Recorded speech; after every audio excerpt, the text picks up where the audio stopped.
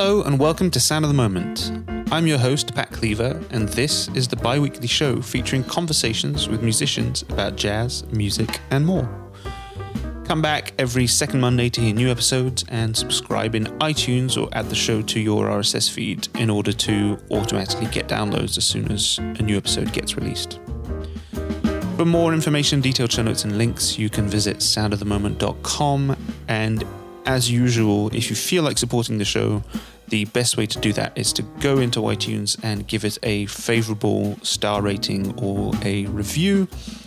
You can also do that on Stitcher if you happen to use that app, and this will boost the podcast visibility and hopefully it helps more listeners like you to find it. You can follow me on Twitter at Pat Cleaver, and you can also go to Facebook and like the Sound of the Moment page. This is episode number 11 for the 12th of March 2018. My guest for this show is Felix Schlamann, who, besides all his work as a drummer and band leader, also happens to be the founder and organizer of Jazzfest Amsterdam. I thought it would be interesting to have him on to discuss, amongst other things, this year's edition of the festival that will be taking place this coming Saturday, the 17th of March 2018, for those of you that are listening to this as it comes out. But before we get to that discussion, let's hear some music from Felix. This is from his quintet album Counterlife. It features Felix on drums alongside Floris van der Vlucht on bass clarinet, Lars Dietrich on alto saxophone, Frans van Schossi on piano, and for the first time in the history of this podcast, it's me playing the bass on this recording. The tune is called Landscapes.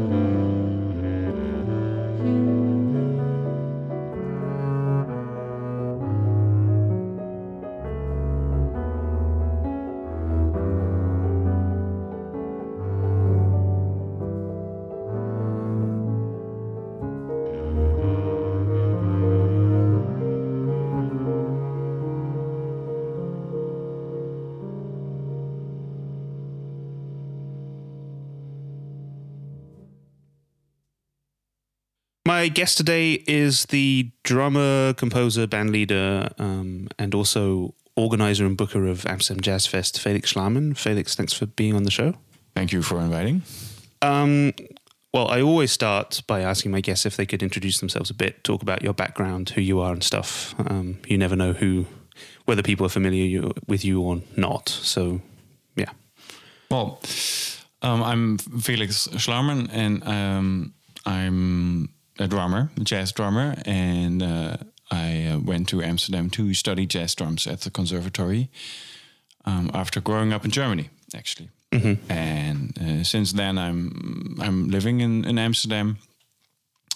And also after studies, I stayed and played in several projects, set up my own bands, made several records, also with my own band, one record, and also started organizing events and jazz sessions, and also a jazz festival called Jazz Fest Amsterdam, which is happening in March 2018 for the 7th time already. So that's also kind of a tradition already.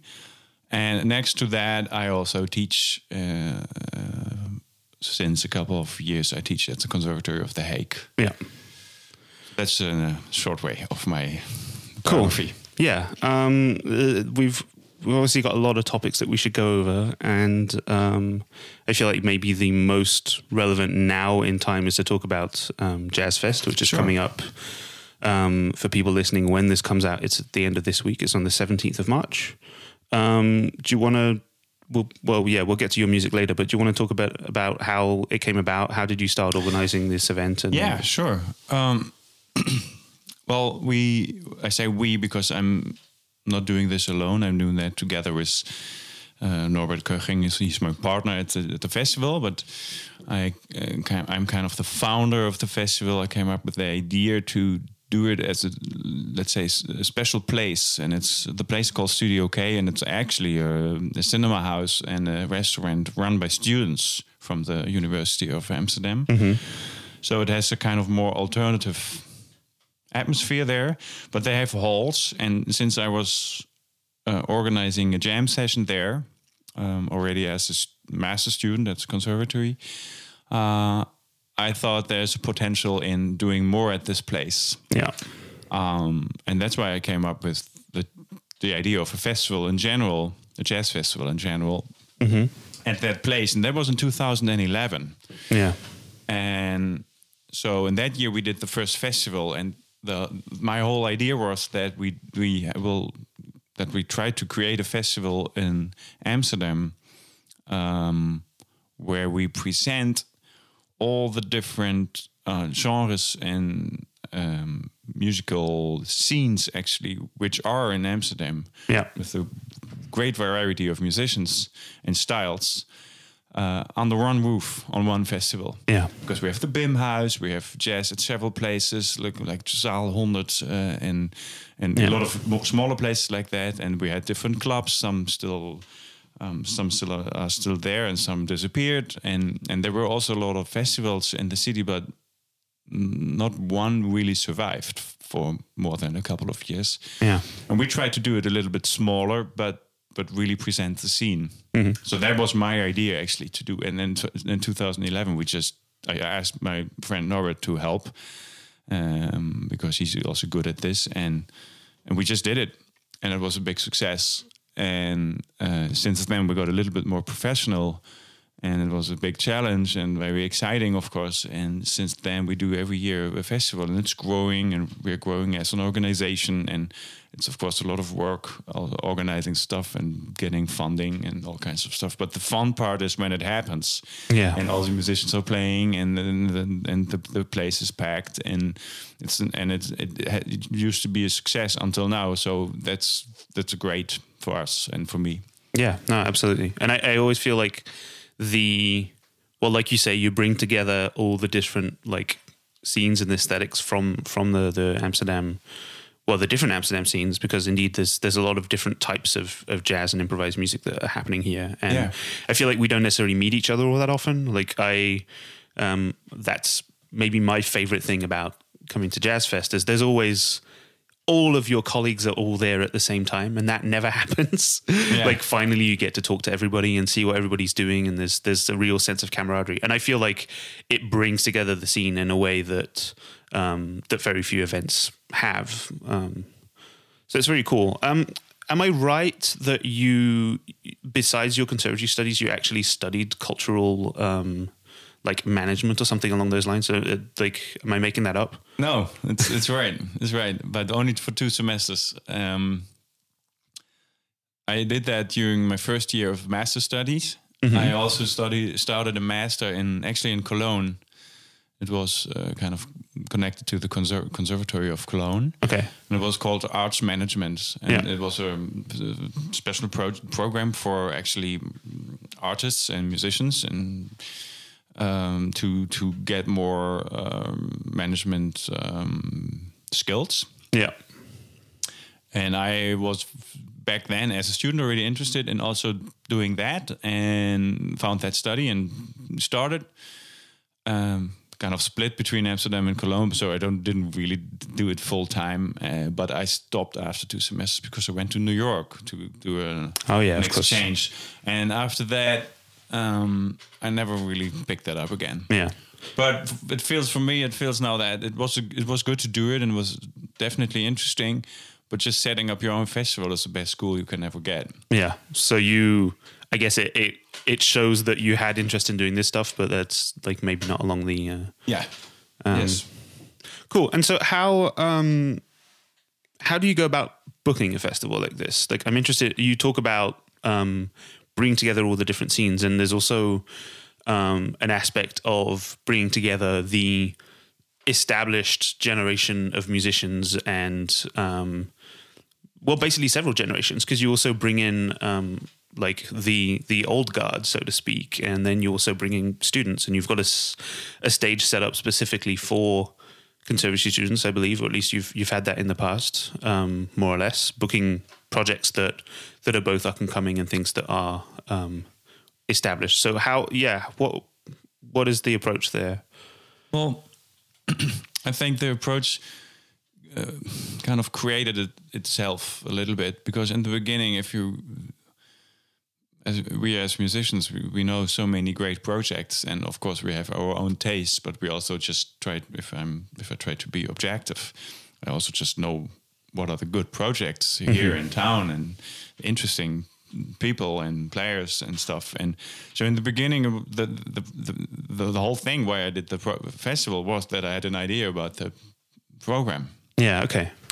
And so that was actually not so hard, and I didn't really have to think about that so much, because there's so much you can choose from. It's more difficult to choose. Yeah. I'm not running out of ideas, actually, until now.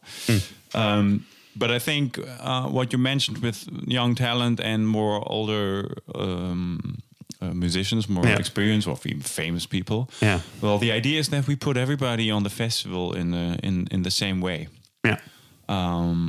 Of course, we have different halls, and some halls are bigger and some also smaller. But usually, we put also students in between more known acts, because what we felt also in the last years is that a lot of our audience, they don't really care, and they don't really know, which is a good thing. Yeah, because they just come very neutral or clear, or however you want to call that, to the festival, and they're interested in the event in general, and they're definitely also interested in the music, but they don't necessarily come for one band. So they just check out different stuff, and they might be as enthusiastic about a student band as they will be about very famous Dutch player, for instance. Yeah. And that's something we noticed, and I'm really happy about it. And that's a little bit the way I also try now to program, because if there are great bands, and there are great bands at the conservatory, or alumni who are just finished, from the younger generation, and who have a project and it's something original and special, then you can just easily put it somewhere where also very famous and experienced people play. Yeah, and it's a perfect combination. So it's, of course, a little bit based on the experience, and me as a musician knowing a lot of also younger musicians and knowing a lot of people from the scene. but it's also just trusting that the people will like it. Yeah. And am I correct that there's also like kind of premieres that happen? Like there are sort of projects that get launched at Jazz Fest, or things that are sort of put together as like a one night only event.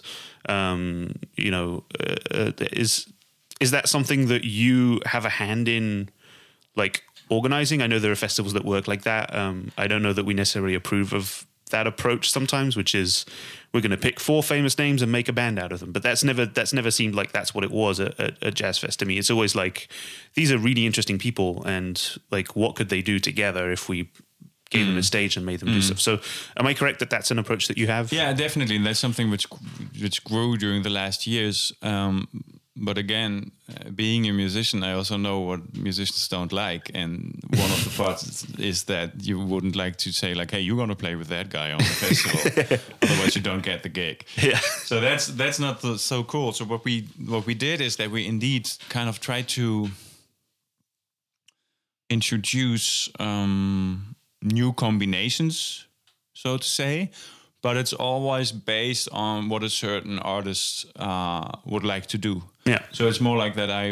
For instance, guitar player Anton Goudsmit, I just asked him once, like, what would you like to do as a special project, something you didn't do before? Yeah. And then he came up with something which was very successful, not only on the festival, but also afterwards. So it kind of became a band. And you probably remember that I asked the same to Tineke Posma once. Yeah. And she put together a band, which was a project which she really, really wanted to do, and she was thankful for the chance. Yeah. And for us as a little festival, it's so intimate. It's actually great that people also can try out stuff. Yeah. So I see it more as as something experimental. Mm-hmm. And since we are not North Sea Jazz, we can do it, and it's very exciting for everybody. No, definitely. Should we maybe talk about this year's edition? So what do you have in store for us? I've seen all the names, but maybe you want to talk about the program a bit. Yeah, sure. Well, if we go on with that idea of combinations, it's you probably saw that it also got a little bit international this year, and that maybe this year it's for the first time that it's a real advanced Jazz Fest program, as we maybe would wish. Yeah. Because since a couple of years already, I know that Jesse van Ruller, the guitar player, has this great own trio with Clemens and Joris called Chambertones. Yeah, Joris Roelofs, Clemens van der Veen. And they're all big fan of the singer Becca Stevens. Yeah. Who's getting extremely successful because she's great. Yeah, absolutely. And I just tried to put that together because I thought that's a real Jazz Fest combination. Yeah. Which is also not coming from us, but it's a wish of the band. Especially Jesse's wish. And so this year it came out that, Becca would be on tour in Europe and she could make it. Yeah. And it just, we just put it together, and they were just enthusiastic about it because she's a musician and she likes to perform, and she also was enthusiastic about that idea. So that's let's say that's an international version of our collaboration idea, and this year that perfectly worked out. So that's, let's say, one of the main things happening this year where I'm really happy about. For the rest, we get a lot of other interesting collaborations. Also, one was guitar player Peter Bernstein, who happens to be in town and who will perform together with his colleague Martijn van Ittersen, which was his wish. So that's great. And we made that happen, and everybody's happy about that. And they will also play with some tunes with John Engels, who is a drum legend. Yeah, he's really living around the corner of the festival. And a lot of other bands, some great projects from the conservatory also, or alumni students, or a mix of that. We will have a collaboration between Tony Roux, who's a piano player from Tim and the Telephone, and modern opera singer Nora Fisher. Yeah, who are both taking part in that Splendor community. Yeah. And they met kind of there, and they have a project, and we're happy to present that. Yeah. And also one with Wolfert Brederode on piano and Rafael Vanoli on guitar and effects, which will be something very effectful, I guess. I'm very curious about that, actually. Yes. That's also a new project. Yeah. So there's a lot, actually. We have 4 stages with each 4 concerts. I couldn't name of many course. more. There's a whole list, and people should go to the website and check it out. But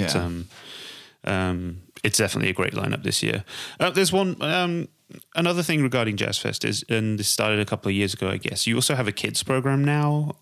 You do concerts in the afternoon. Do you want to discuss how that came about? What the idea was behind that? Well, the idea was actually that, you know, the place is Studio K is nice, and you know, sometimes, you know, mothers or parents come there with their kids, and we thought it maybe would be nice to also just do something for the little generation, since we already try to get in a young public, and we thought like, okay, well, what can we do for the even younger people? So it's a little workshop / concert / jam session for kids, and actually in 2 groups starting with 4 to 8 years old, and then going from 8 to 12. Yeah. And they get kind of the chance to improvise and also perform and on their own, and also together with the people who lead the workshop. And this year is going to be Nadine Strang. She's a singer and doing this more often. In the past years, we also had like jazz musicians doing, or even bands doing it. So that's the idea. Yeah. It's funny. It seems like it's more and more of a common, like, new thing in festivals now, I think, like the family program. There's so much to be gotten out of that, I feel like, you know, investing in the youth and all that kind of idea. Cool. And unless you've got more stuff you want to mention about the festival, maybe we should move on to your own artistic output. I think people can find the festival on jazzfestamsterdam.nl. And there the whole program is listed, and then you find all the info about the artists and the new and older combinations and everything. There'll be links to that in the show notes and on the website, so you can just go there and you'll find links to it. So I don't think we need to talk about this for too long, but you are the drummer for Brut, which we've already spoken about with Martin Hohenhaus a few episodes ago. But outside of that, and it's funny because I feel like it's a very similar conversation to the one that I had with Martin, which is that Brut is one side of his aesthetic and one side of your aesthetic. But then I look at your projects, especially projects as a leader, and they seem completely different to that. There's something even quite not very drummer-like to your music. Is that fair? Yeah, I think so. Well, I made one record as a leader. Yeah, I would know about that. And you know that. And that's already a couple of years ago. And since then, I didn't really pick that up again.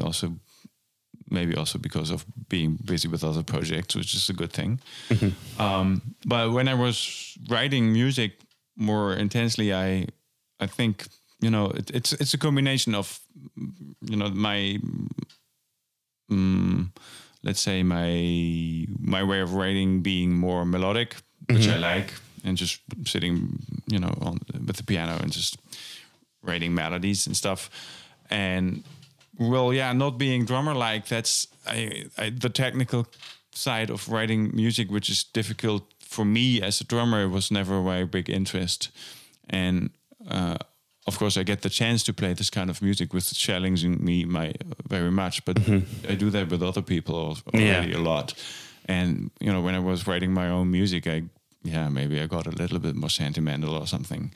And that's just the way. That's the way I felt writing is the right way for me. Yeah.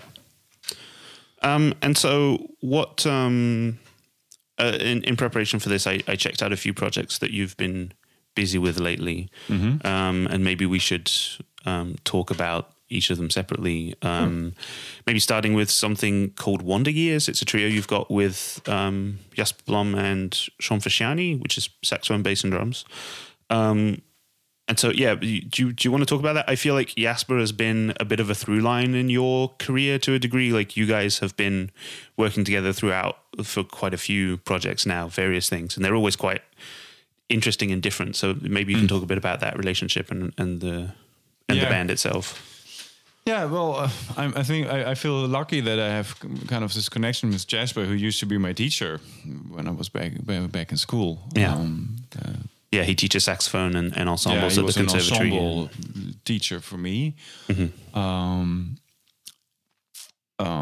And well, we played together for years already, and we used to jam in his studio, and just practice with the two of us and do things and play sessions and just in cafes, the usual stuff. Yeah. Also with Sean for years already, for a very long time.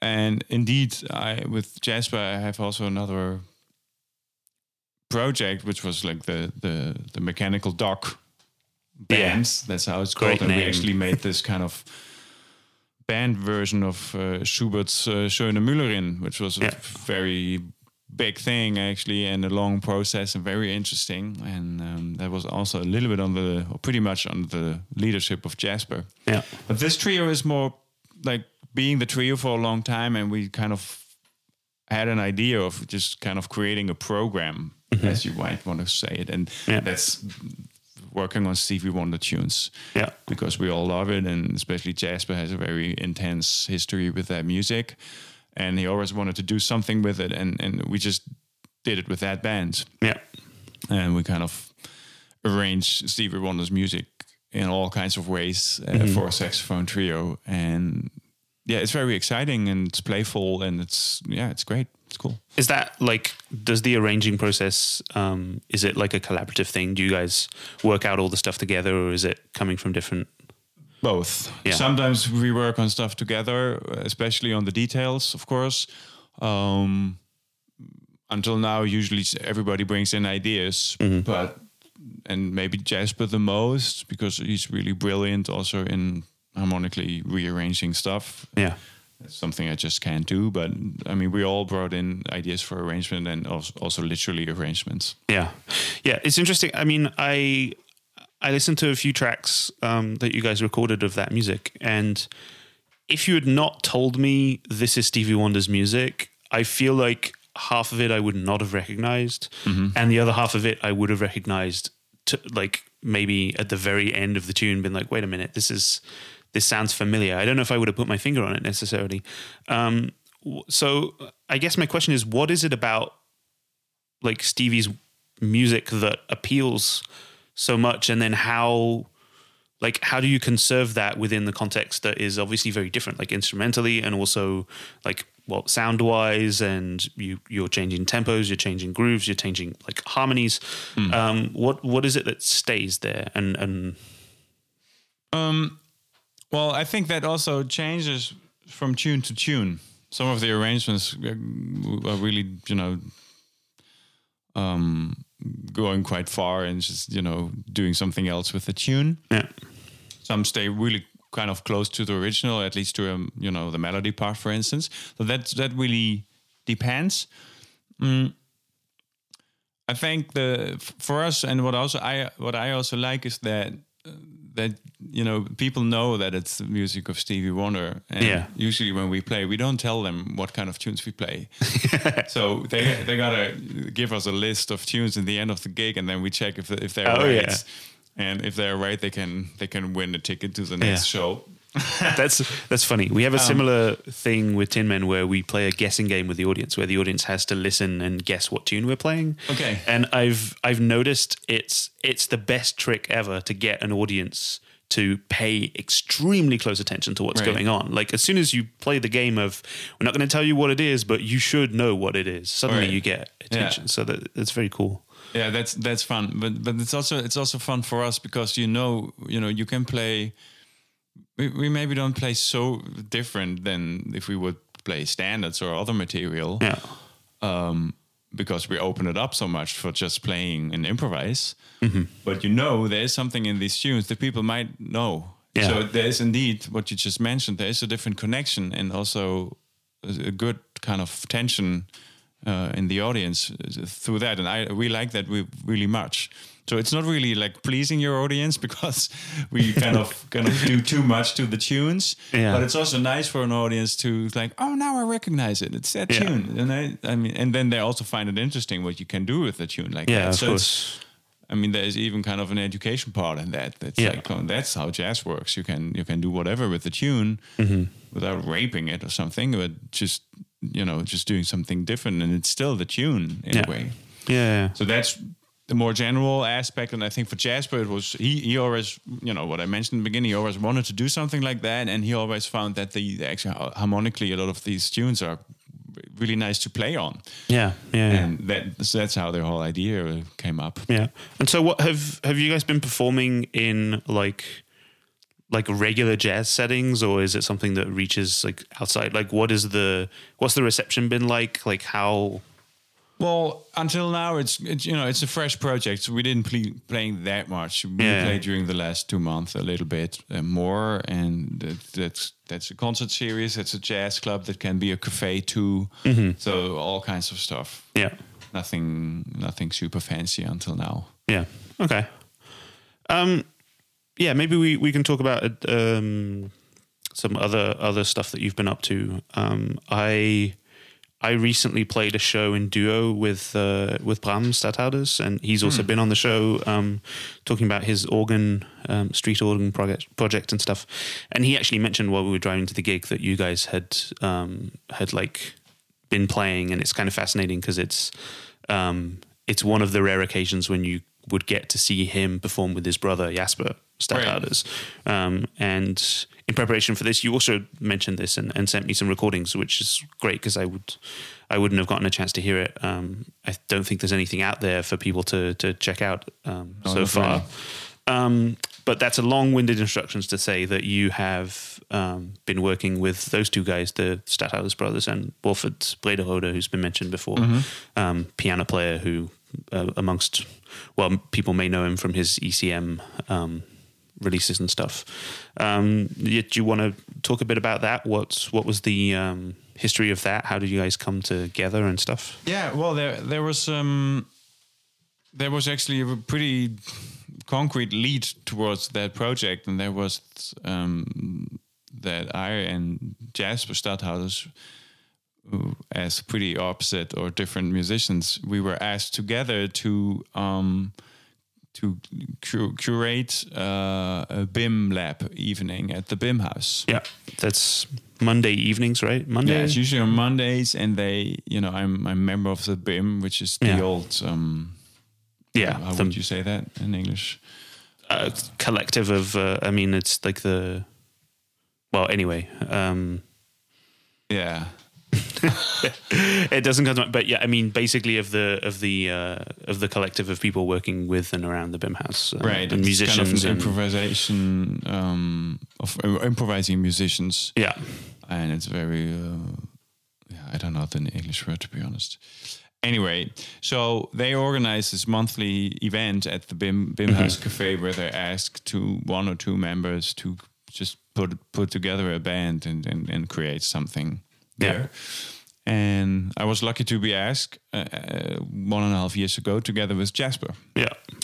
So, and I know Jasper, of course, but we also, for sure played together once, but usually our musical paths are kind of different. Yeah. And we thought of a band, and I thought, would it be something to play with your brother? Because I heard him a couple of times and I never played with him, and I thought that would be exciting too. And same goes for Wolfert, actually. Yeah. I played once with him, and I also like him as a piano player. And so it's actually, in a way, it was a little bit random, just putting together 4 people. Yeah. And then we played, and but what happened well, to be honest, I have to say, of course, I thought about these are then pretty much 4 different musicians coming on stage together, which can be interesting for an occasion like that. Yeah. Of course, I thought about that a little bit. So, but what happened was exactly that. Everybody brought in different tunes, which were really different, and everybody approaches those tunes very different. And what you get is this kind of mixture of crazy improv and which is very challenging for me and exciting, but soundscapes where Jasper is like a big hero in with all his effects on the guitar and more melodic stuff and compositions and a lot of improv, and so it goes kind of everywhere, which was very surprising. Yeah, and I liked it.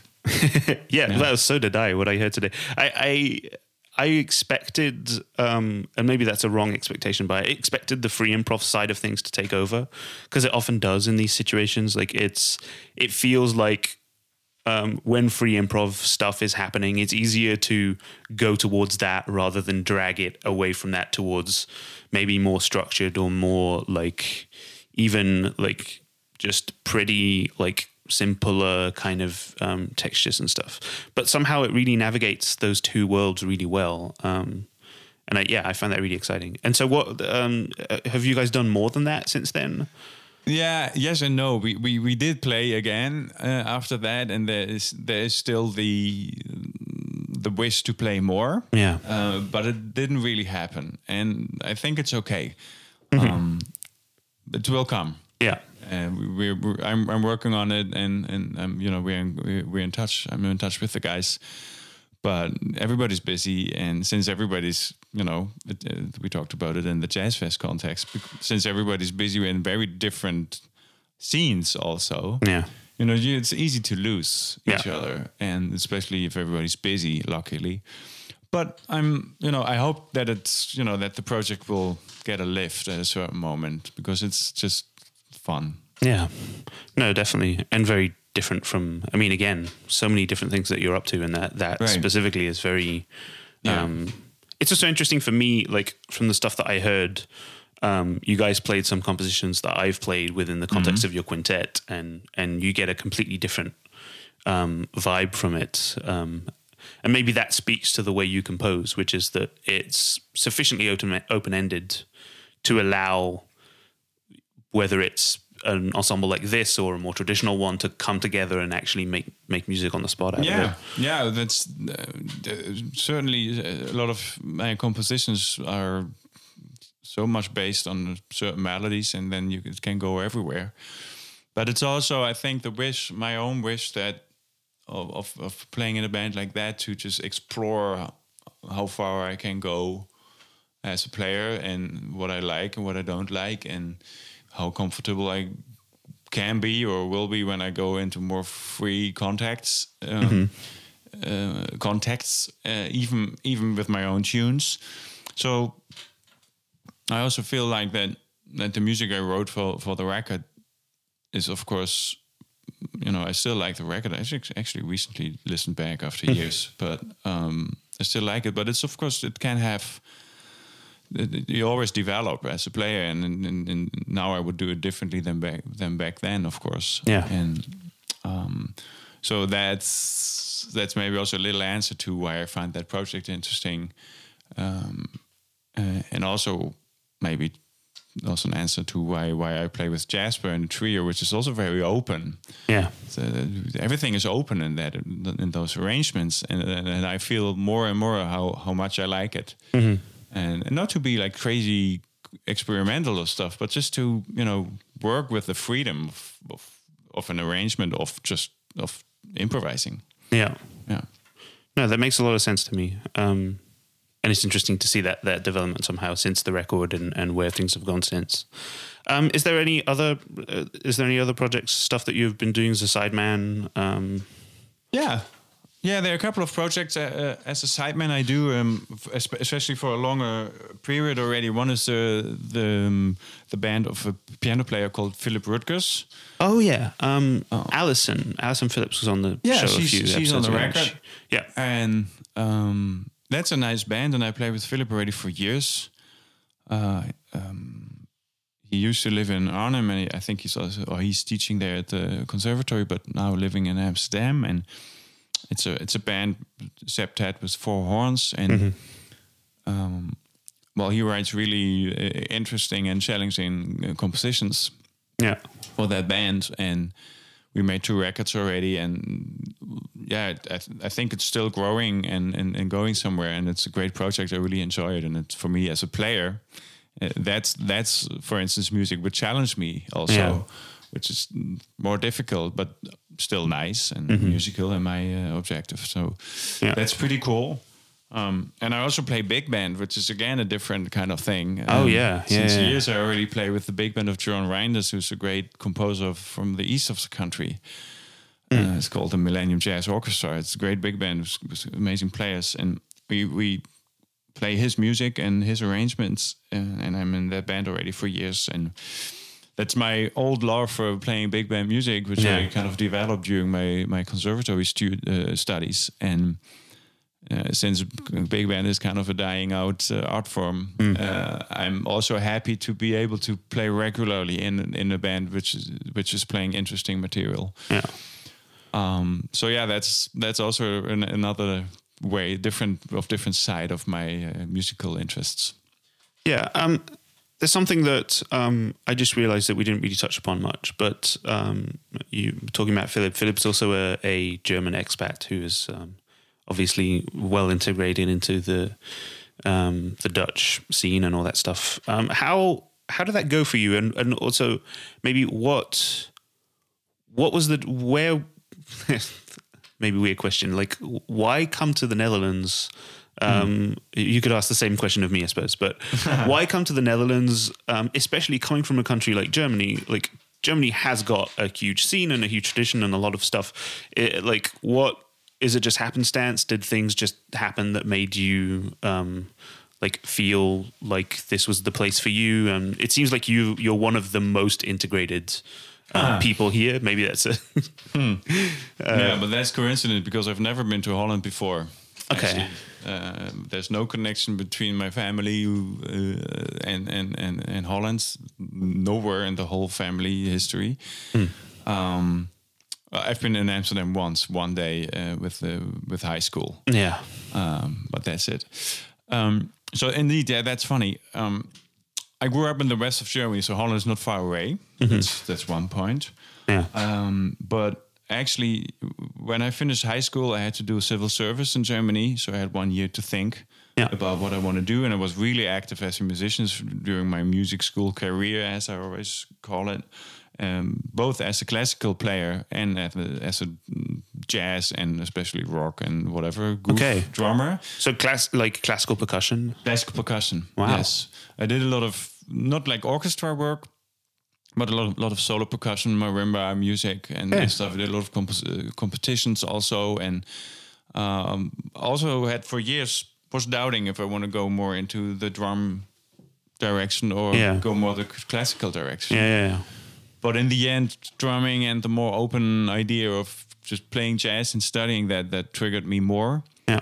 And then you go through that entrance exam period, and you don't do that at one school. Yeah. You do that at more school because you never know of if they course. take you or if there's space or nothing. And I had not so much experience with jazz and the scenes in general because I was coming from a small town, and actually my musical experience in jazz and stuff was not so big.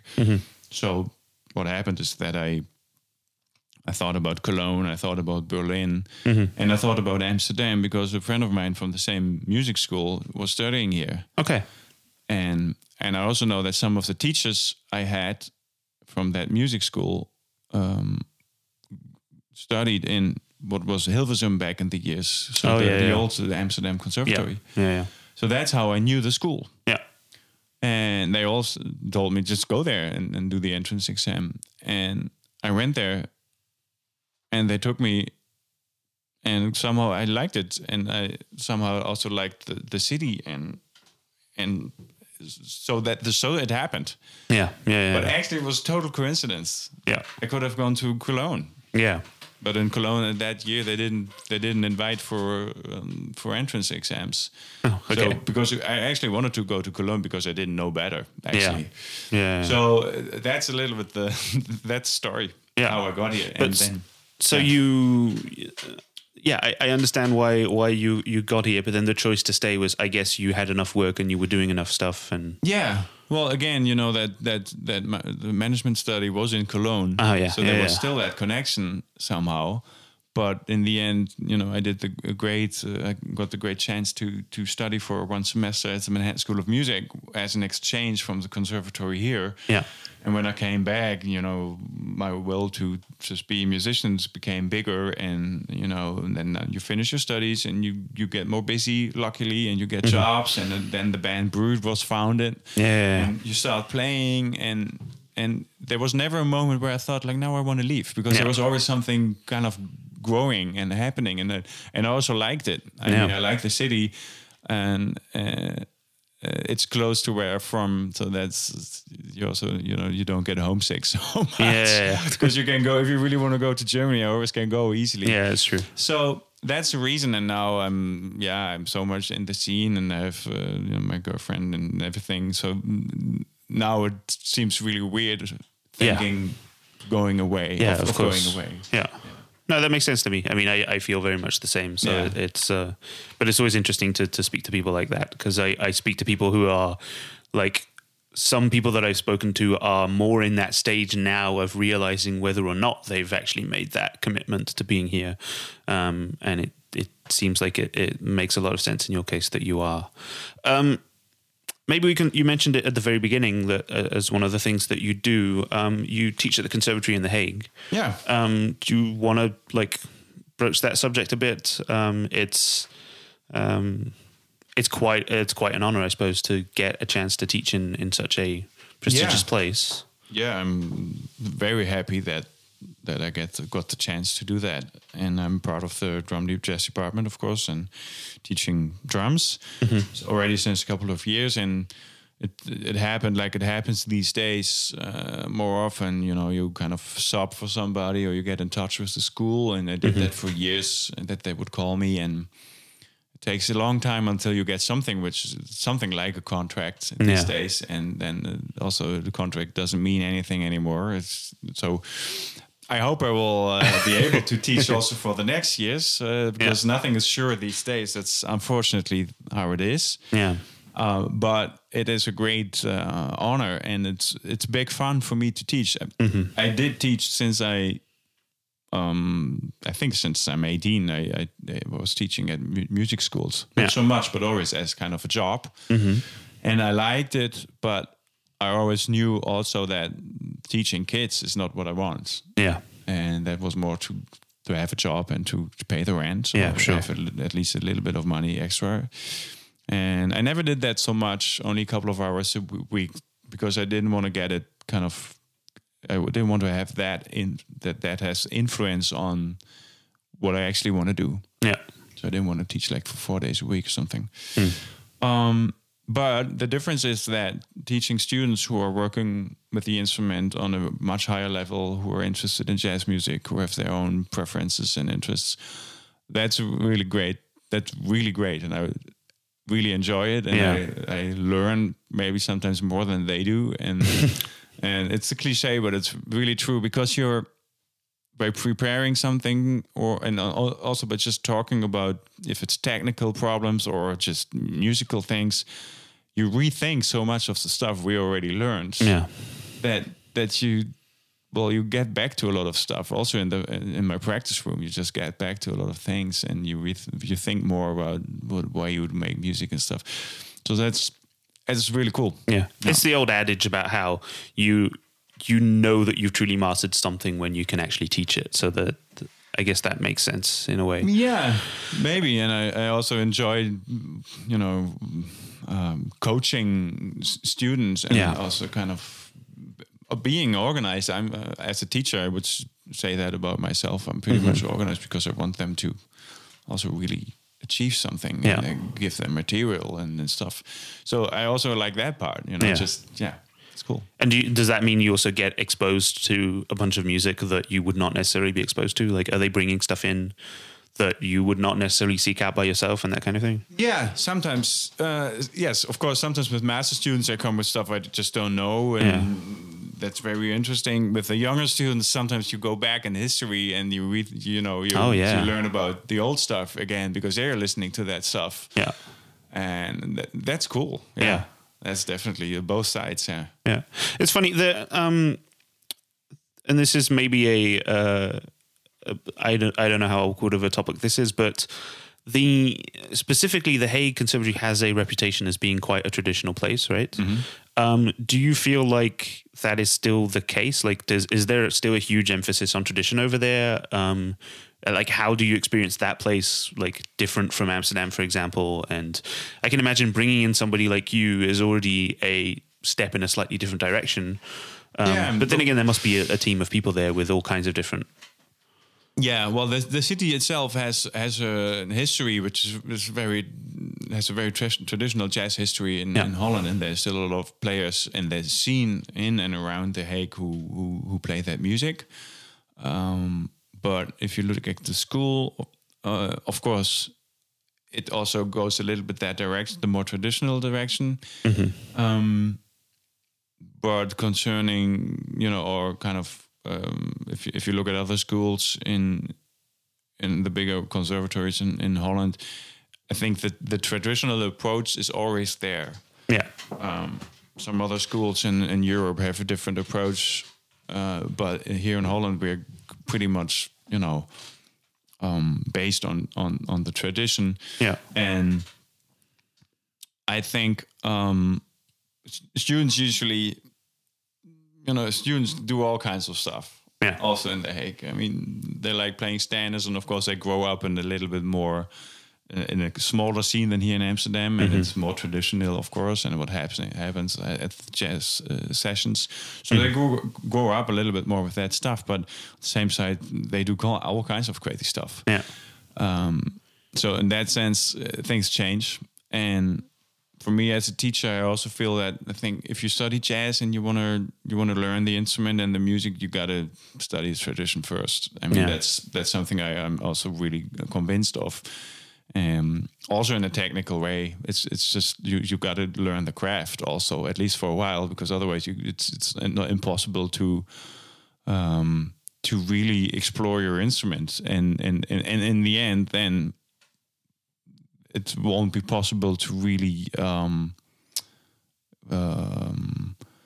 play what you really want to play and expose yourself on the instrument. So you need that basis, and I think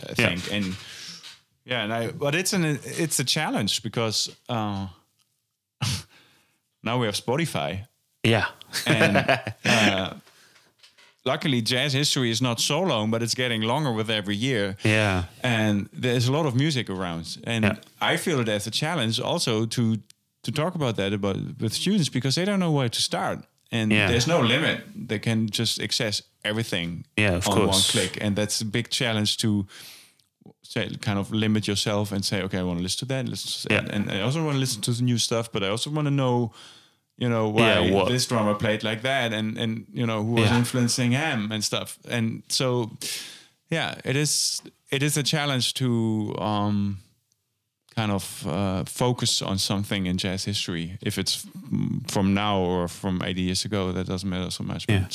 It's funny you mention that. I mean, it's not something that occurred to me much, but I remember I used to have when I first started getting into jazz, I had a teacher who was like a jazz history teacher.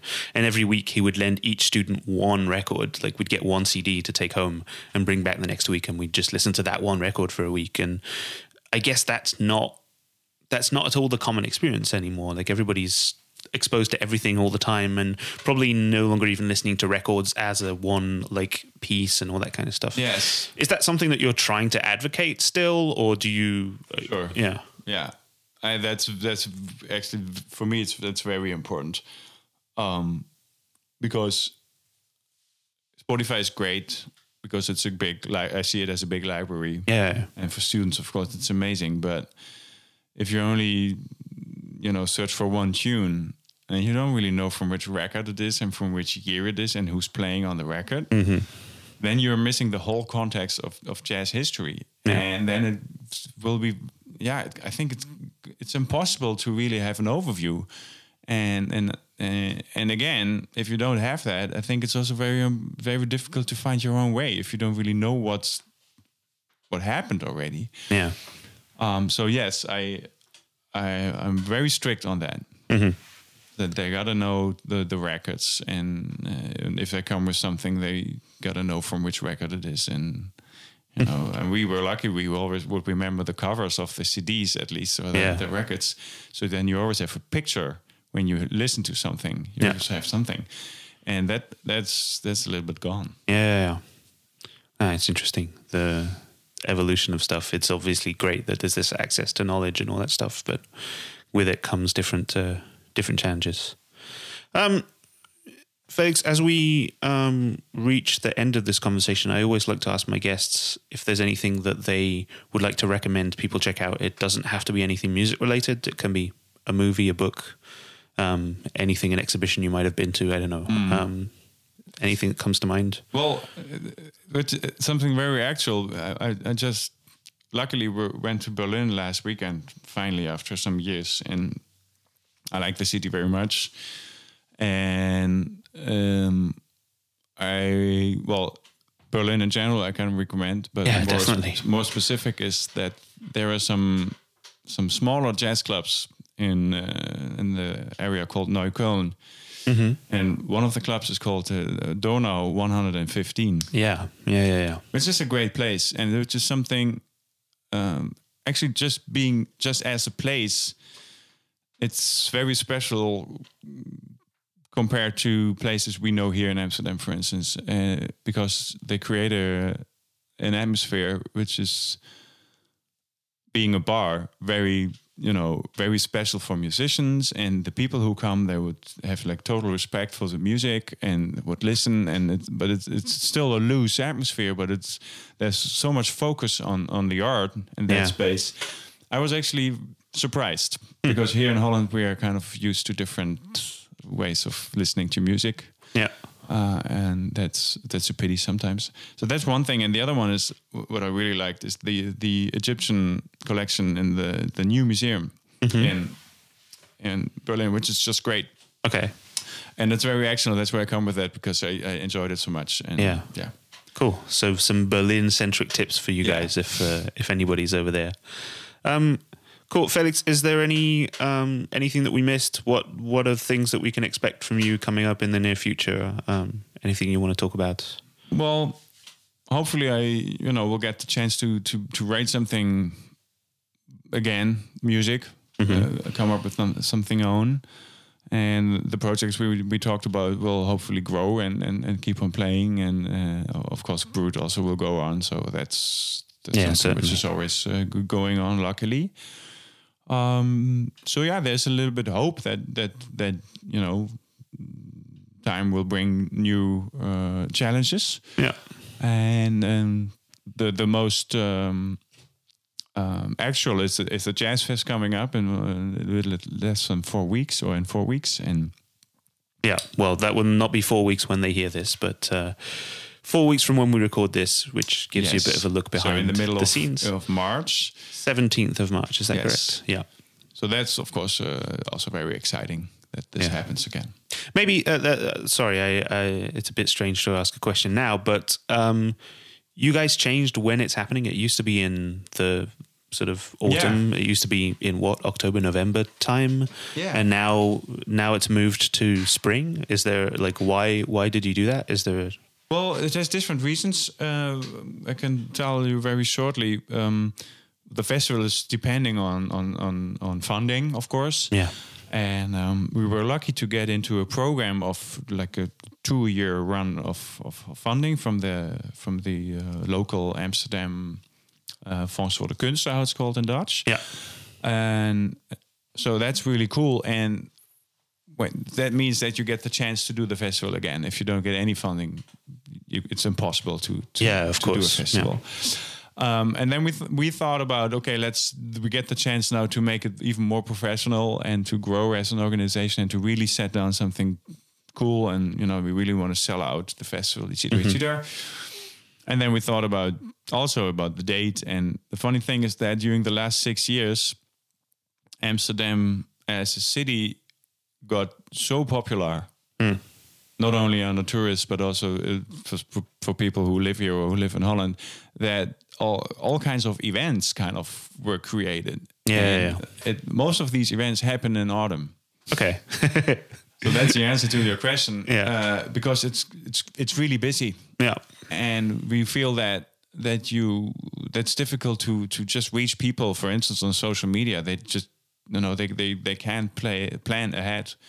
And in spring, there's not so much happening. Mm-hmm. And until now, it seems to work because people would buy tickets in January already, and because they have kind of sight on until March, and they know that they have time. So it seems a little bit more quiet period. Yeah. Cool. Yeah. So I take it that future editions will also most likely be, hopefully, yes. If this one is a success, which I can only imagine it will be, because it's always been, I hope so. Yeah. Always been a packed event and quite a highlight, I think, for the scene every year. Felix, thanks so much for being on the show. Thank you for having me. If you ever have anything else you want to talk about when the new record or new project and things come out, please be my guest again. Cool. Thank you. That was Felix Schlamen. Once again, Jazzfest Amsterdam happens this Saturday, 17th of March at Studio K. That's 2018 for those listening in the future. If you go to soundofthemoment.com, you'll find show notes and you'll also find links to Felix's website as well as the website of the festival. And I really do recommend supporting this initiative and coming out to hear some great live music, both during this edition and any future editions for years to come. I would like to thank my fellow members of K-Trio for providing intro and outro music. If you have any questions or comments, I'd love to hear them. I do enjoy feedback, so please do reach out to me on Twitter at Pat Cleaver or via the Sound of the Moment page on Facebook. The best way to support the show remains to subscribe to it, either in iTunes, Stitcher, or via an RSS reader. And of course, going and giving a favourable rating in stars and a favourable review wherever it is that you choose to listen to this show. Or of course, as always, word of mouth is the best way for me to grow the audience. So just tell a friend. I leave you with a very exclusive extract of music played by the quartet we discussed that features Felix Schlamen, Wolfert Brederode, Bram Stadhouders and Jasper Stadhouders. This was the very first time these guys played together, and as you'll hear, it's a live recording. This is part of a composition by Felix that's called Eternity. Once again, thank you so much for listening. I'll be back in 2 weeks with another episode of Sound of the Moment.